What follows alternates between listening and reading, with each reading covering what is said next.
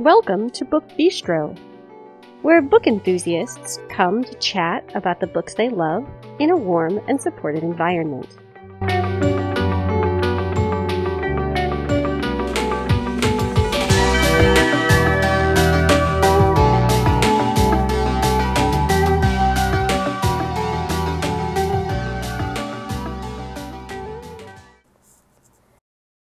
Today is Wednesday, July 27th, 2022.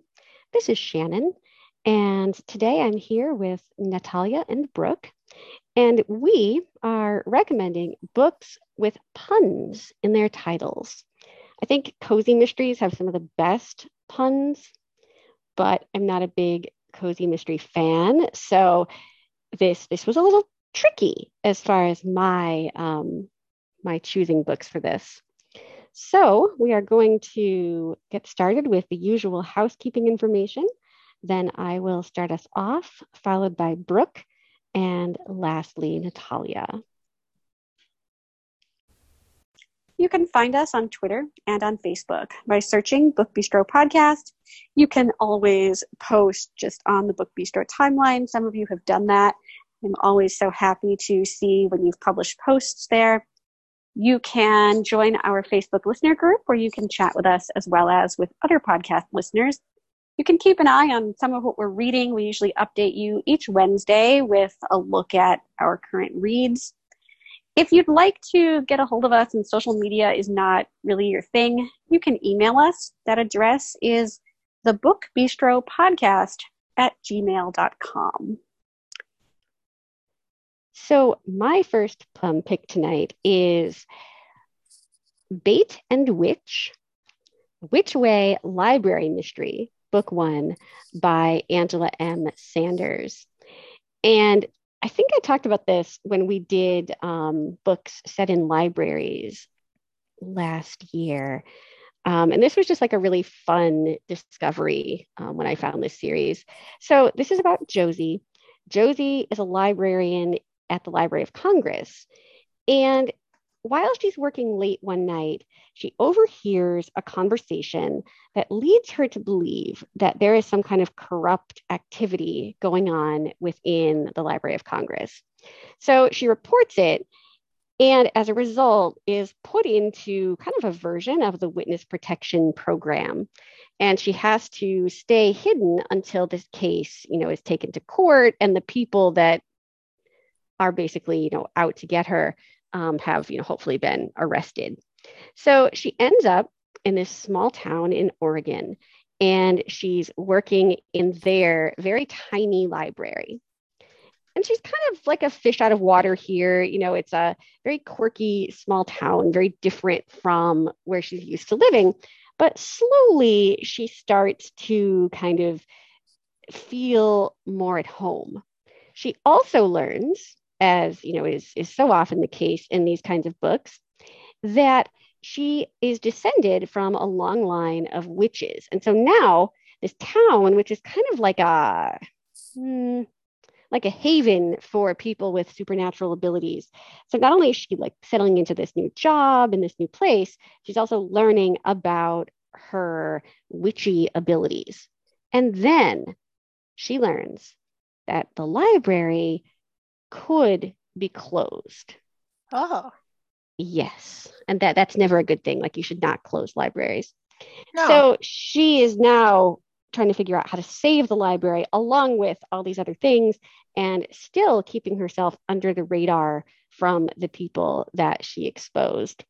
There are currently 3 books in this series. The first book is the only one I've read, but I do want to read the other 2. They are 7-Year Witch and Witch and Famous. But this one, cool, which is like the best place to start, obviously, because it's the beginning, is Bait and Witch, Which Way Library Mystery, Book 1 by Angela M. Sanders. I haven't read this book yet, but I do have it on my phone. Yeah, I think you'd like it. I will definitely have to. So my first book tonight, or I guess this afternoon, is actually a young adult. It's Dating Makes Perfect by Pin Tip Dunn. So this is my first book by Pintip, and I loved it. So I'm definitely going to be checking out more of hers. So the Tech Sisters, they've never dated. It's not because they're not good looking. It's not because they've never been asked. It's just kind of a rule that they have been given by their parents, because as at least in my experience with Asian friends that I've had, education is very, very, very important. So the parents of the Tech Sisters, so it's not actually their last name. They have a very complicated Thai last name, but everyone calls them the Tech Sisters. So their mom and dad they do not allow them. They said they're not allowed to date or anything, not even like kind of go out with a guy friend. They're not at all until after high school. Well, this kind of backfires for them because their twin daughters, Bunny and Ari, they are now at college, and they come back 6 months after they've started. And of course, their parents, the first thing they ask is, so are you engaged yet? And both Ari and Bunny, their twin sisters, they tell them, no, well, we've never got to date, so we're going to practice for about 10 or 20 years. So yeah, no rush for us. So the parents are kind of horrified by this, and they decide that they're going to make Winnie, their younger daughter, start practicing now. So the mom decides that she's going to set up some dates with the son of one of their friends. So his name is Matt. And Winnie and him have known each other since they were toddlers. They used to throw like rice balls at each other. So what I loved about this book is the mom would set up their dates, and she got her dating inspiration from different like rom-coms. Oh, beautiful. So like one of them isn't really quite a rom-com, but for example, she decides that he's going to take her clothes shopping, like Julia Roberts in Pretty Woman. Oh gosh. So Winnie's like, Mom, first of all, it's not really like Pretty Woman because, I'm not using his money. And second of all, I'm not a prostitute.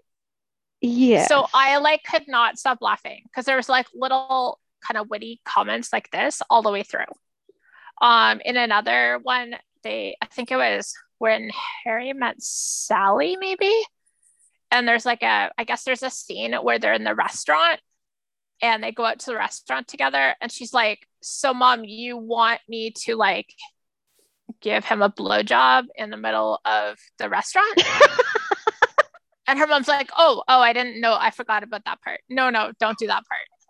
And it was like, just like little things all the way through like this. So like, I could not stop laughing the whole time. And just like the interactions between Matt and Winnie were really, really funny. I loved the support that she had from her sisters. Like if she ever had a problem, she just had to call her sisters up and they would just drop everything to talk to her and had to help her through whatever. And we also discovered some things about one of the twins, which was so accepting by the family. And that, my friends, is all I'm going to give you. So this is Dating Makes Perfect, and it's by Pintip Dunn. I really like Pintip Dunn. I haven't read this one, but I've read a couple of her other ones. She has some pretty cool, like, young adult sci-fi that I really liked, and they have usually like romantic elements. She's a lot of fun. So my first book of tonight is What's a Ghoul to Do by Victoria Laurie, and this is the first book in the Ghost Hunters mysteries. And this series is a very fun series if you like ghosts, but if you're like Dear Shannon, maybe it might not be your cup of tea.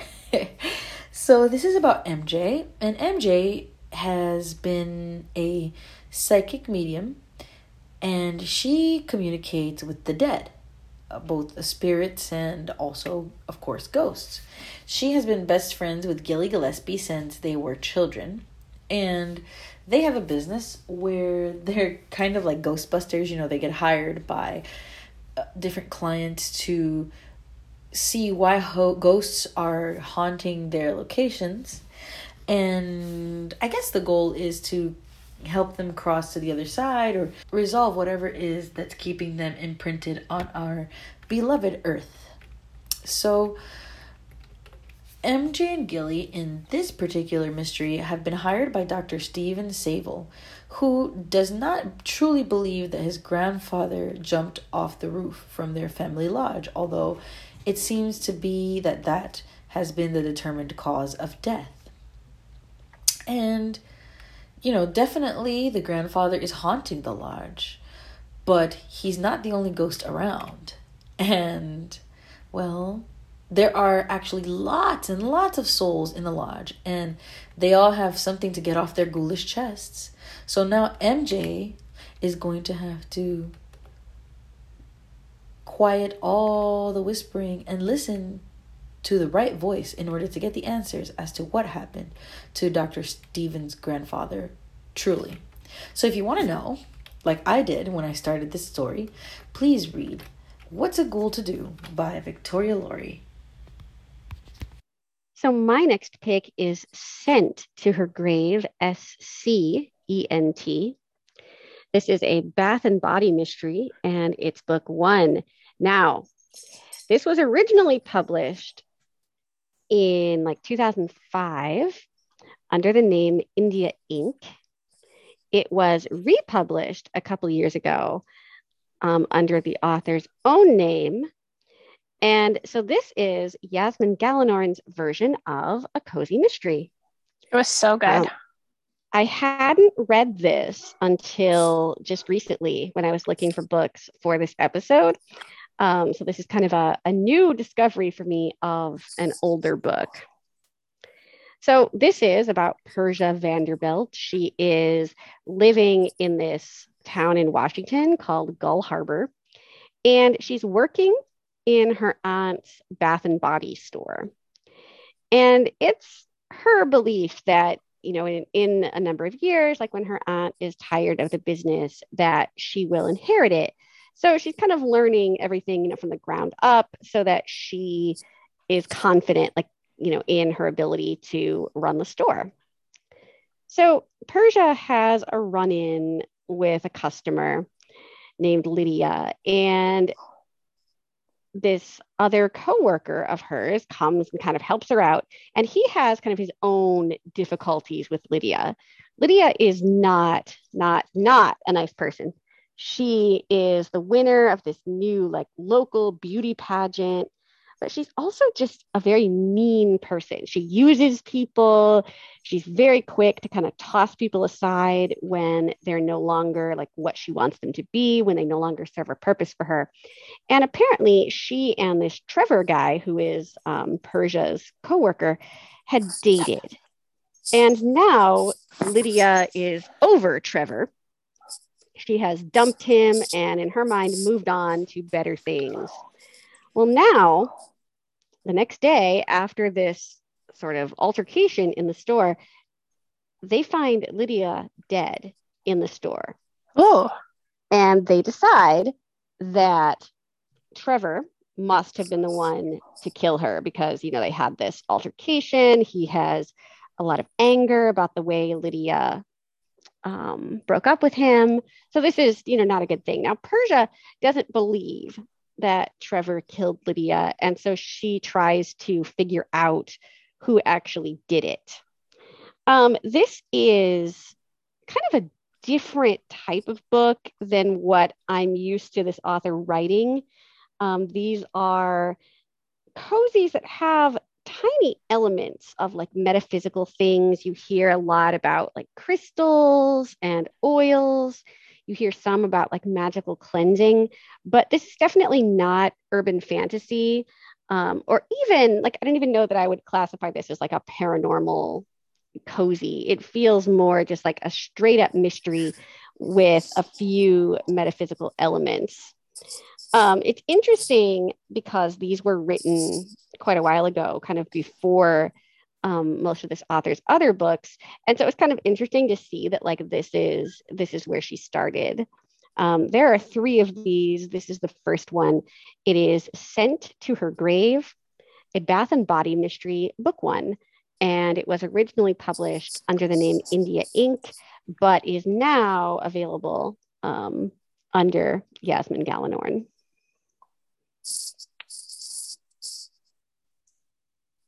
So my next book is actually a nonfiction. So yeah, it's actually a memoir. It's called High Achiever, The Incredible True Story of One Addict's Double Life. And it's by Tiffany Jenkins. So this book was written in 2019. So the way the synopsis starts is 3 years ago, Tiffany was in prison for 20 drug-related crimes. Oh. And now she is the mother of 3 and also sober. And she's also, she started a blog. It's called Juggling D. Jenkins. And also, in order to like kind of help her along in her sobriety and with her depression and anxiety, she started going on social media. And through social media, a lot of her videos, they kind of struck a chord with other people that were struggling. And some of them started like trending. So her writings have actually been featured on like mighty.com and things like that. And she's still like in the kind of like the author thing on Goodreads. It actually says that she is 5 years sober. So I'm not sure. I'm trying to remember. I'm trying to think, would that be, that might be about now. So it looks like it's up to date, which I'm really excited. So when we begin the memoir, she is in a Florida prison and she is in for 180 days. And the book flashes back and forth between when she's in prison and all the things that she deals with there, but also it flashes back to before she went to prison, when she was getting into drugs and like what was going on with her life there.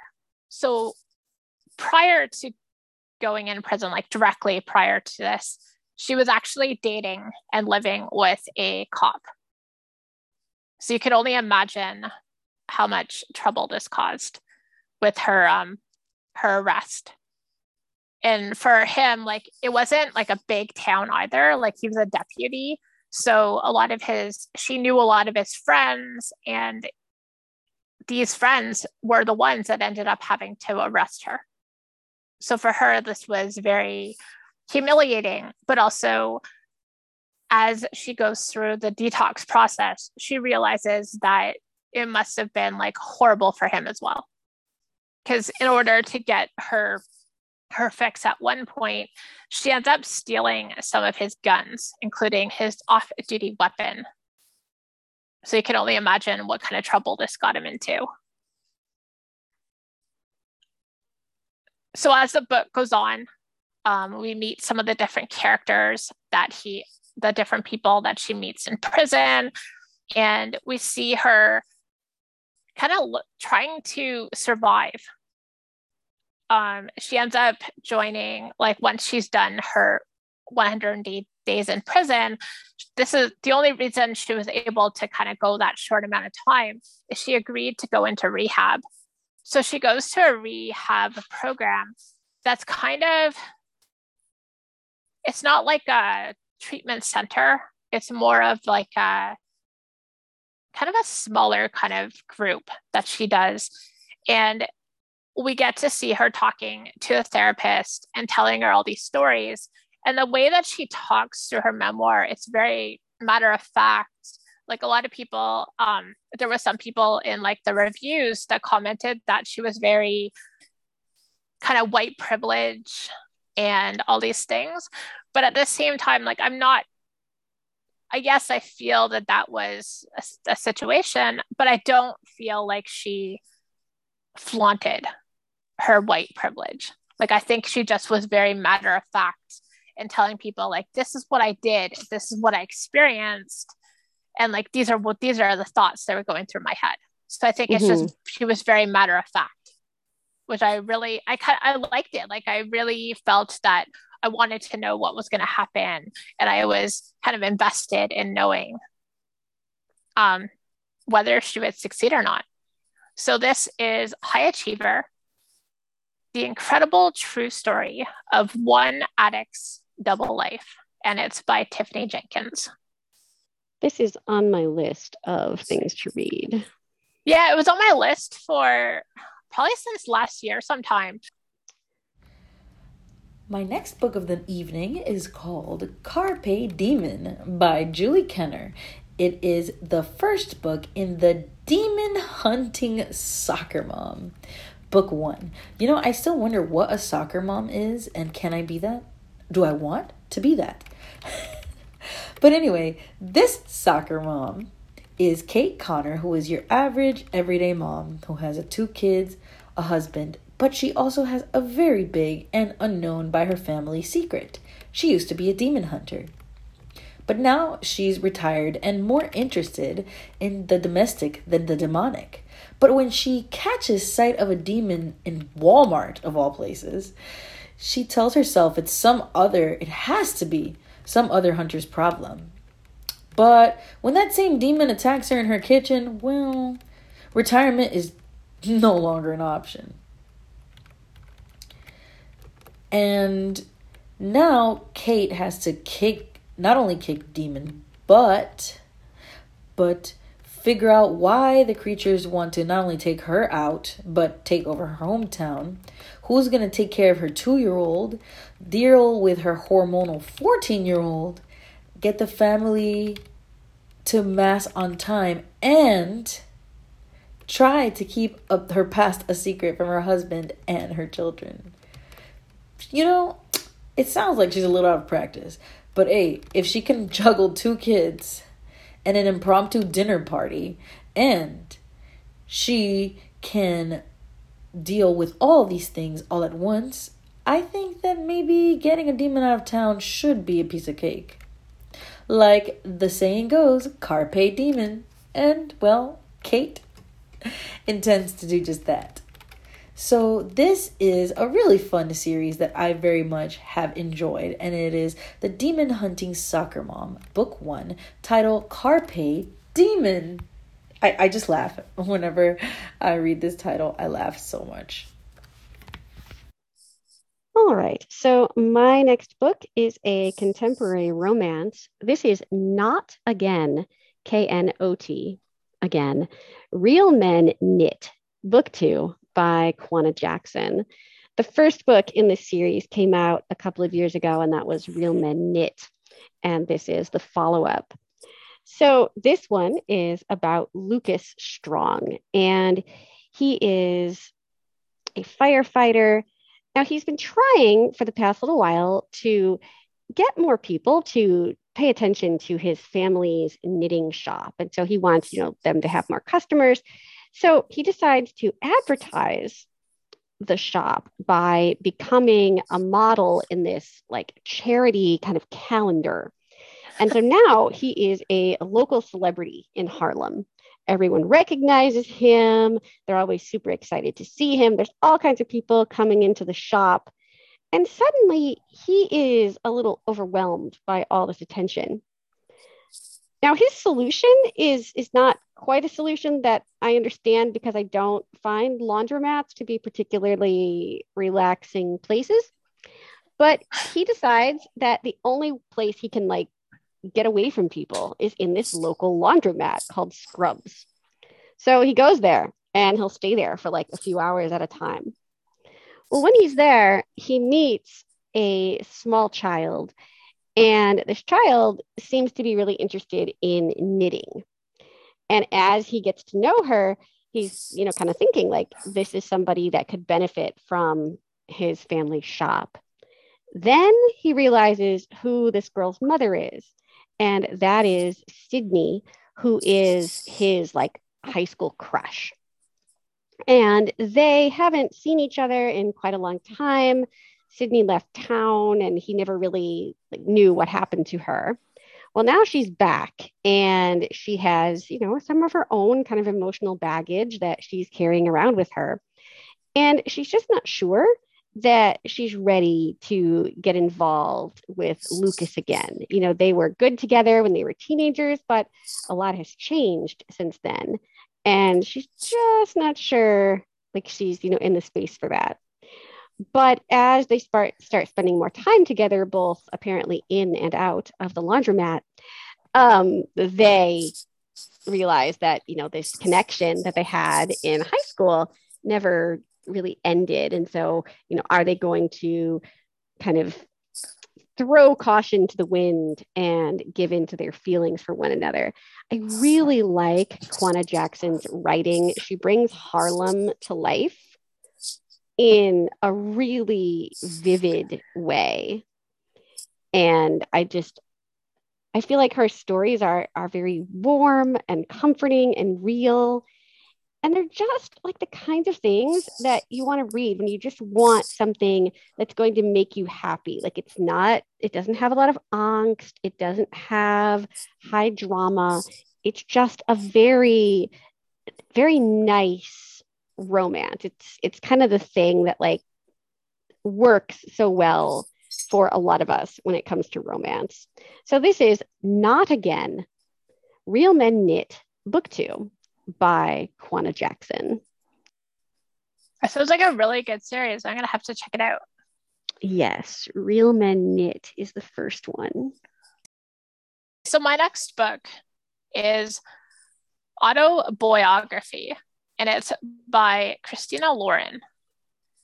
So 3 years ago, Tanner Scott's family moved from California to Utah, nudging him briefly back into the closet. So he is bisexual, and when we start the book, really nobody knows this. None of his, not like his family knows. And like his family is the most supportive family in the world.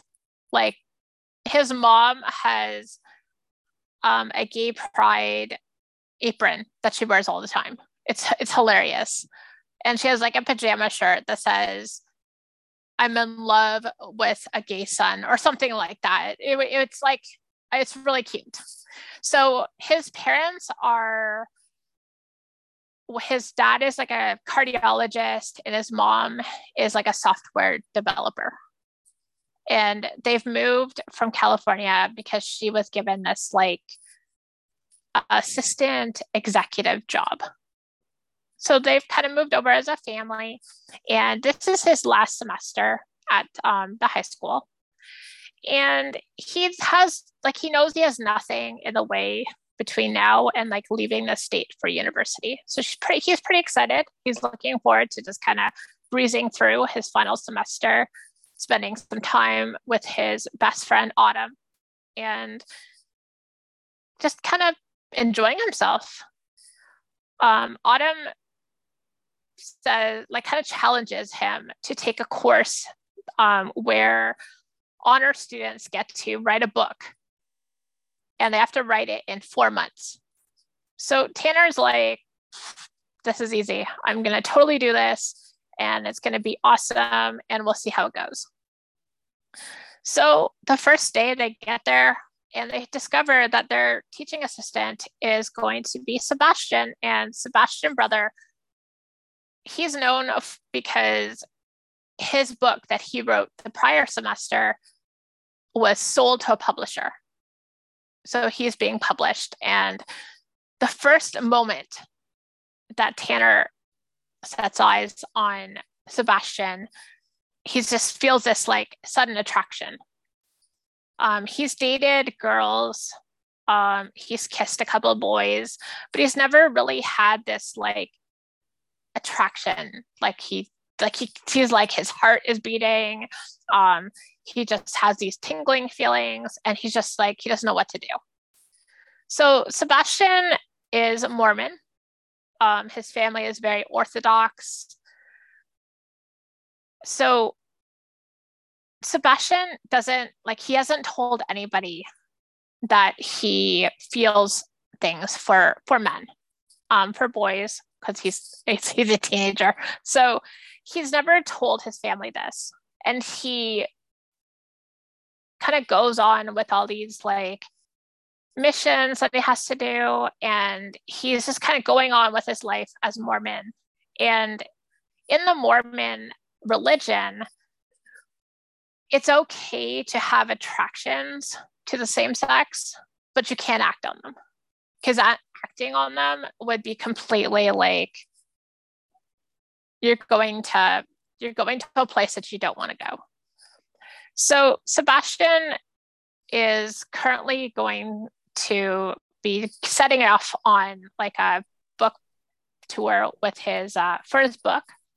So he's setting that up, and also he needs to go on his mission.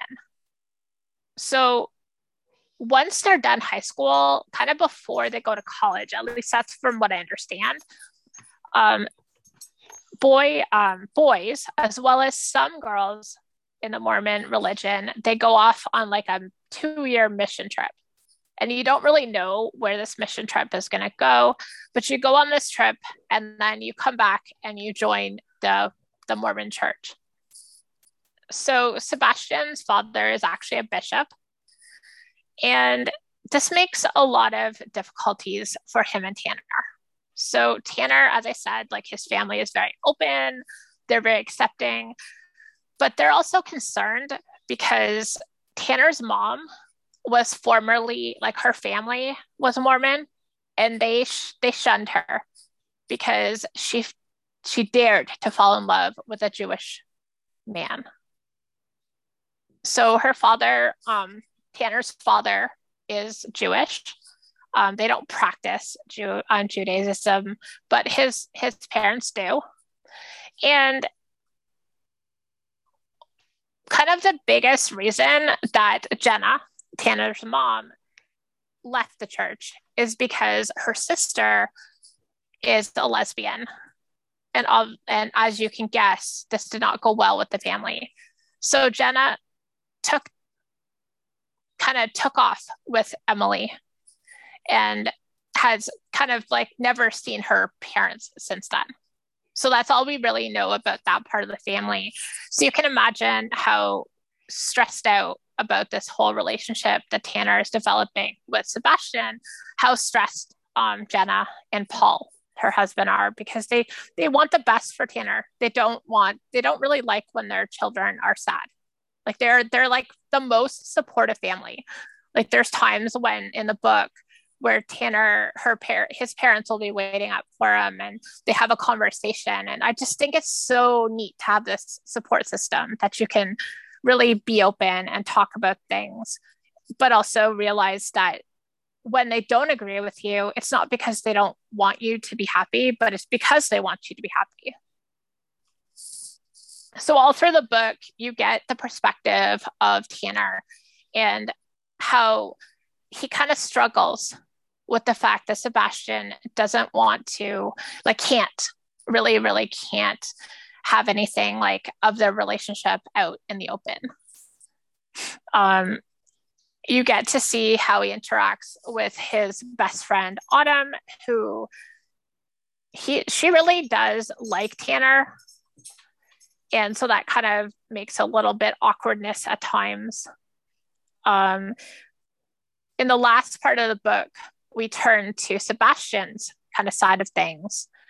And we kind of see the struggle that he's having with, he knows what he wants and he prays every night. And he's like, well, nothing's happening to give me the signs that this is wrong. But according to my father and my mother, this is wrong. So it's really interesting to see like how he struggles with wanting to tell his family, but at the same time knowing that it's going to cause them some difficulties. And that is all I really can give you, because that's a lot of the book. It's this big struggle. But at the same time, you also see this happiness of this wonderful relationship kind of developing.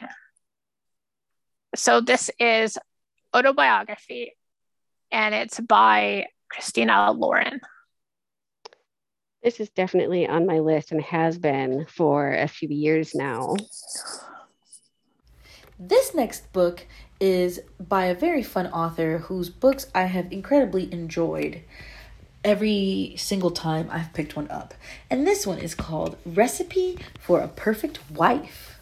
Not life, but wife, by Karma Brown. And this book is about Alice Hale, who leaves her career in New York, of course, reluctantly. And she leaves this very promising career to follow her husband to the suburbs. And she's very, unaccustomed to the kind of days that you live in the suburbs when you're alone in a big empty house without a job. However, she's determined to become a writer and to work hard to build the kind of life her husband dreams of. And at first, it doesn't seem to go well. Her resentment of this big house she is now stuck in, as awesome as it is enormous. And it seems like the house kind of hates her too. But then one of the days where she's trying to find something to do, she finds a cookbook in the basement that seems to be relatively old. And it was written by owned by a 1950s housewife named Nellie Murdoch.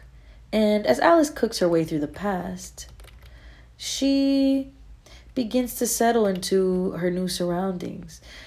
Although her friends and family feel that she has embraced her new surroundings too fully and has pulled away from everybody that loves her and from her usual self. Alice is justifying her changes as research for the upcoming novel she wants to write. But then she discovers mystery and clues in the cookbook's pages about Nellie's life. And there are some mysterious, unsettling letters that are written to her mother. I don't know if it's Nellie's mother or Alice's mother. I can't tell you that. But what I can tell you is that the housewife's secrets, also known as Nellie, are anything but harmless. If you want to know what those secrets are, you must pick up Recipe for a Perfect Wife by Karma Brown. So my last pick tonight is a fantasy novel. This is Ace of Shades, The Shadow Game, Book 1 by Amanda Foody. This is the first book in a trilogy. And here we meet N. And for a long time, because I listened to this in audio, I thought that like her name was literally the letter N. Fortunately, it is not. It is actually ENNE. But she is a young woman raised in kind of, the upper classes. She's been to finishing school. She is what society would consider a proper lady. But her mother has gone missing. And in order to find out what happened to her, Anne has to travel to a place known as the City of Sin.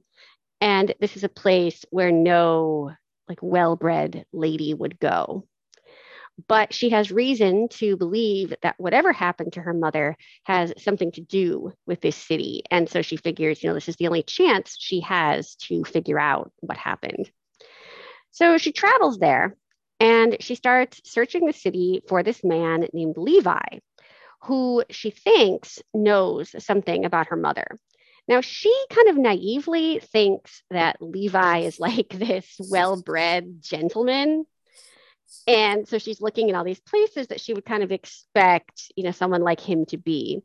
And what she doesn't realize right away is that Levi is actually a street lord and a con man. He runs this gang of of teenagers that is kind of in a power struggle with another gang for control of kind of the underbelly of this city. So he and N eventually meet and form a very uneasy alliance. Like he does not want to be bothered with her. He figures, she is not the kind of person that needs to be moving around in this city. She just needs to go back home, forget about whatever it is that brought her here, and just like go away. But N won't do that. At least she won't until she knows for sure what happened to her mother. And so he kind of figures that if he wants her to be gone, the best thing to do is to help her find out what she needs to know so that then she'll just like go away. Unfortunately, though, things get dicey because there is this very secretive group of people who rule the city by means of a kind of magical game that you don't fully understand until toward the end of the book. N and Levi get sucked into this game, and because of it, N learns some secrets about herself as well as her mother. And then things continue from there to kind of, bring the rest of the series to a close. This is high intrigue, a very, very cool magic system, and a city that is almost a character in its own right because of all of the mythology that kind of surrounds like why it is the way it is. I really like Amanda Foody. She has done some remarkable things, both on her own and teaming up with Christine Lynn Herman to write a series that she started last year that is continuing on this year, and I think will finish up next year. But this one is Ace of Shades, The Shadow Game, Book 1 by Amanda Foody. I really enjoyed this book. Yes, I liked it but too. I don't remember if I read any of the other two. So my last book is also a fantasy. It's Dragons Are a Girl's Best Friend, Fangs and Feathers, Book 1, and it's by Isla Frost. So why did the dragon cross the road? To eat the stupid human, of course. I thought maybe it would be to find a chicken. So when we join this book, this is post-revolution Las Vegas. And Lyra is a rookie cop in the rapid response unit, and her partner is a dragon. She's kind of moody. She's smarter than everybody. The best thing about Aurelius is that she is a book hoarder. Ooh. So some dragons have hoards that are like gold and treasures. Well, Aurelius, hers is books. So whenever she's not helping kind of keep Lyra out of mayhem, she is reading. She's got her nose in a book. So she's my kind of dragon. Yeah, I would take a dragon like that. I know, eh? She's just a little moody. So she's kind of funny. Like the witty kind of conversations back and forth between her and Lyra are pretty funny. Like she tricks Lyra into always doing the paperwork because like that's beneath her. Well, that works. And she refuses to work with anybody but Lyra. So as I said, when we enter the book, it's post-revolution Las Vegas. It was a magic revolution, and humans have been kind of randomly given magic. Ooh. And not always is this a good thing. Lyra is one of these humans, and her magic is kind of quirky. So when she touches somebody, she's able to take on their magic briefly, which it can be useful, but it also can be not so useful. So she's been called out to the scene of a monster that is attacking people. And she has to save a 16-year-old. So the way that she does this is she takes on the magic of one of the bystanders and she saves the teenager. But this causes her some problems because people don't always like when people siphon off their magic. So a lot of people are not so sure about her and they don't really like her for that reason because they feel like she's really dangerous. So her lieutenant puts her on leave because the person that she later finds out, the person that she siphoned the magic was, I think he's the mayor's son. Oh. So you can only imagine that did not go over well. No, don't mess with the son of the mayor. I know. Bad. So while she's kind of giving back her badge and all these things and finishing off the paperwork before she goes home for her leave, she discovers that there's this like potential issue that is going to happen. Like we don't really know at the start what this is, but she sees this magical person. I don't really quite know what his magic is, but he goes into the lieutenant's office and she overhears him saying that there's this like, that he saw this vision of some bad things that are coming. And like, that's all she knows is that there's some really bad things going to happen. And so she's really, really worried that she's not going to be there. And one thing that that really concerns her is she won't have the power to protect her family. So her family is made up of a bunch of kind of, I would say like a mishmash,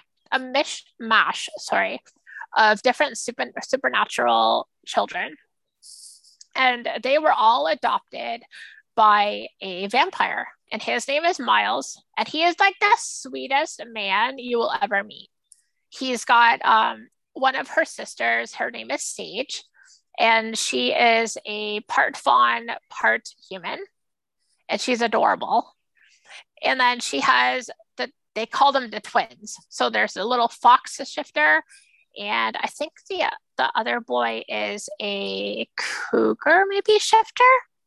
Oh. And just kind of to make it, they're like the same age and they joined the family around the same time. And so Miles just calls them the twins, even though they're not really the twins. And then there's Lyra. So we learn really early on that Miles has some kind of like rare neurological condition where he's going to lose his memories. Oh. So he's really trying to like pack in as much memories as he can because he knows that it's only a matter of time before he loses these memories. And like he didn't really want any of his family to know, but Lyra found out somehow and kind of cornered him at the hospital at one of his appointments and made him tell her what was going on. So as I said, there's this thing coming. And she goes to a birthday party that they're having for Miles. And then she gets this like call from one of her CIs. And she learns that something suspicious is happening. And so she obviously she can't just sit back and let it happen. So she takes off and she goes and she discovers that some person has decided that they're going to use some kind of like technology that will put like a dome around a certain part of the city and like it will affect everybody's magic. Oh. So she's quite worried about her family. And when she discovers this person, she gets stuck in this dome. So her family is outside of this protected area. Oh. And thankfully, Aurelius is with her dragon sidekick. And so they set out to discover how to find this person because they do find the person that set up the technology, but he's not the person who created it. So they set off to kind of save the world because Lyra is worried about her family, and she doesn't want anything to happen. And of course, like, she's stuck. She can't really go anywhere. So she decides that she's going to investigate. Her lieutenant tells her to like back off and to leave it alone. Otherwise, he's going to suspend her longer. But she's not that kind of person. Like, she didn't join the police force just to sit back on her hands and do nothing. And Aurelius, she's so funny. Like, she's like, well, I can't let you get into trouble, so I might as well just tag along. And she is like the funniest person ever. Like, and as the series goes on, you see that Aurelius really has a soft spot for Lyra, even though she's very like abrasive. So you know that she really, really does care for her. We meet a potential love interest. His name is Ronan, and he is, I think he's Fae of some sort. So they find him when they discover the kind of like the headquarters of this villain who I don't quite remember what his name was, but they find his home and they start investigating, and this is when Ronan kind of shows up, and some things happen, and I don't really want to give away anything, so I'm not going to say any more, but I really enjoy the banter between Aurelius and Lyra. I love the family that Lyra has. Like, her interactions with her little sister are so cute. So this is Dragons Are a Girl's Best Friend, Fangs and Feathers, book 1, and it's by Isla Frost. Okay, I need this series. This looks so excellent. My last book of the night is, of course, my favorite of all of them, and I'm sure that those who know me well on this podcast know that I was not going to be in an episode with books that have puns in the title and not talk about Match Me If You Can by Susan Elizabeth Phillips. Yes, I know, it's the 6th in a series. OMG, the world is gonna end.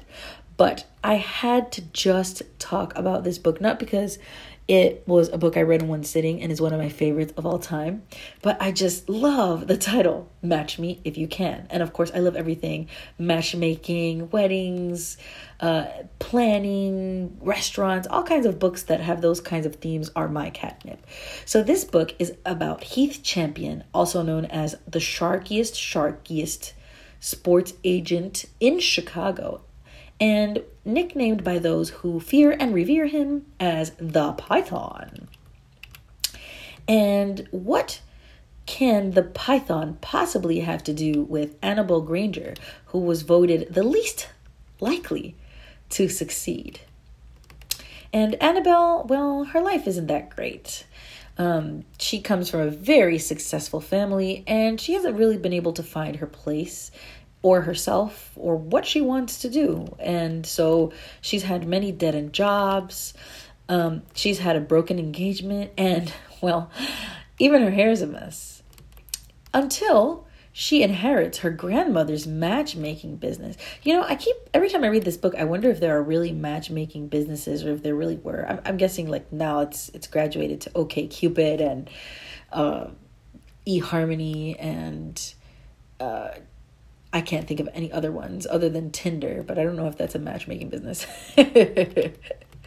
And I just wonder if these were a real thing. But anyway, so Annabelle has a matchmaking business now. And all she has to do is land the Windy City's most wealthy bachelor as her client. And she will be the most sought after matchmaker in town. But then the question is, why on earth would the wealthy, driven, and gorgeous sports agent Heath Champion need a matchmaker? And especially a screw-up like Annabelle Granger. I mean, true, she's entertaining, she does have a certain quirky appeal, but Heath is searching for the ultimate symbol of success, the perfect wife. And to make an extraordinary match, he needs an extraordinary matchmaker, right? And very soon, everyone in Chicago has a stake in this outcome, and a very big question will determine matchmaker Annabelle, who promised she'd do anything, and I mean anything, to keep her client happy. Did she mean anything? Because if Annabelle isn't careful, she might just find herself going heart to heart with the most eligible bachelor in town. So if this sounds as interesting to you as it was to me, please don't miss Match Me If You Can by Susan Elizabeth Phillips. What a most wonderful novel that I have read many times and in many different stages of my life, which I can only say that every time I read it, I enjoy it just as much, if not more, than I did the last time. And of course, if you like starting series from the beginning, like I do, you want to start with It Had to Be You, Chicago Stars, Book 1 by Susan Elizabeth Phillips. However, this is Chicago Stars, Book 6, and well, your brain will not explode, and my brain will not explode if you start here. And that brings us to the end of this episode, dealing with books with punny titles. Thank you to Brooke and Natalia for coming up with great books for this particular episode. Thanks, as always, goes out to Christine for all of her fantastic editing. And of course, we thank each and every one of you so much for joining us each week as we talk about great books.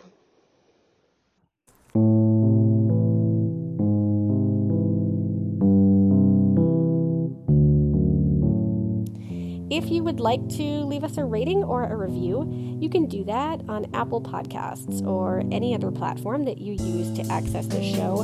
Not only does it tell us what you think, but it also helps other people find us when they're looking for book-related podcasts. It kind of advances us in the Google algorithm. So I will be back next Tuesday morning with an author interview and, of course, the guide to new releases. And some number of us will be back on Friday with more bookish greatness. Take care, everybody.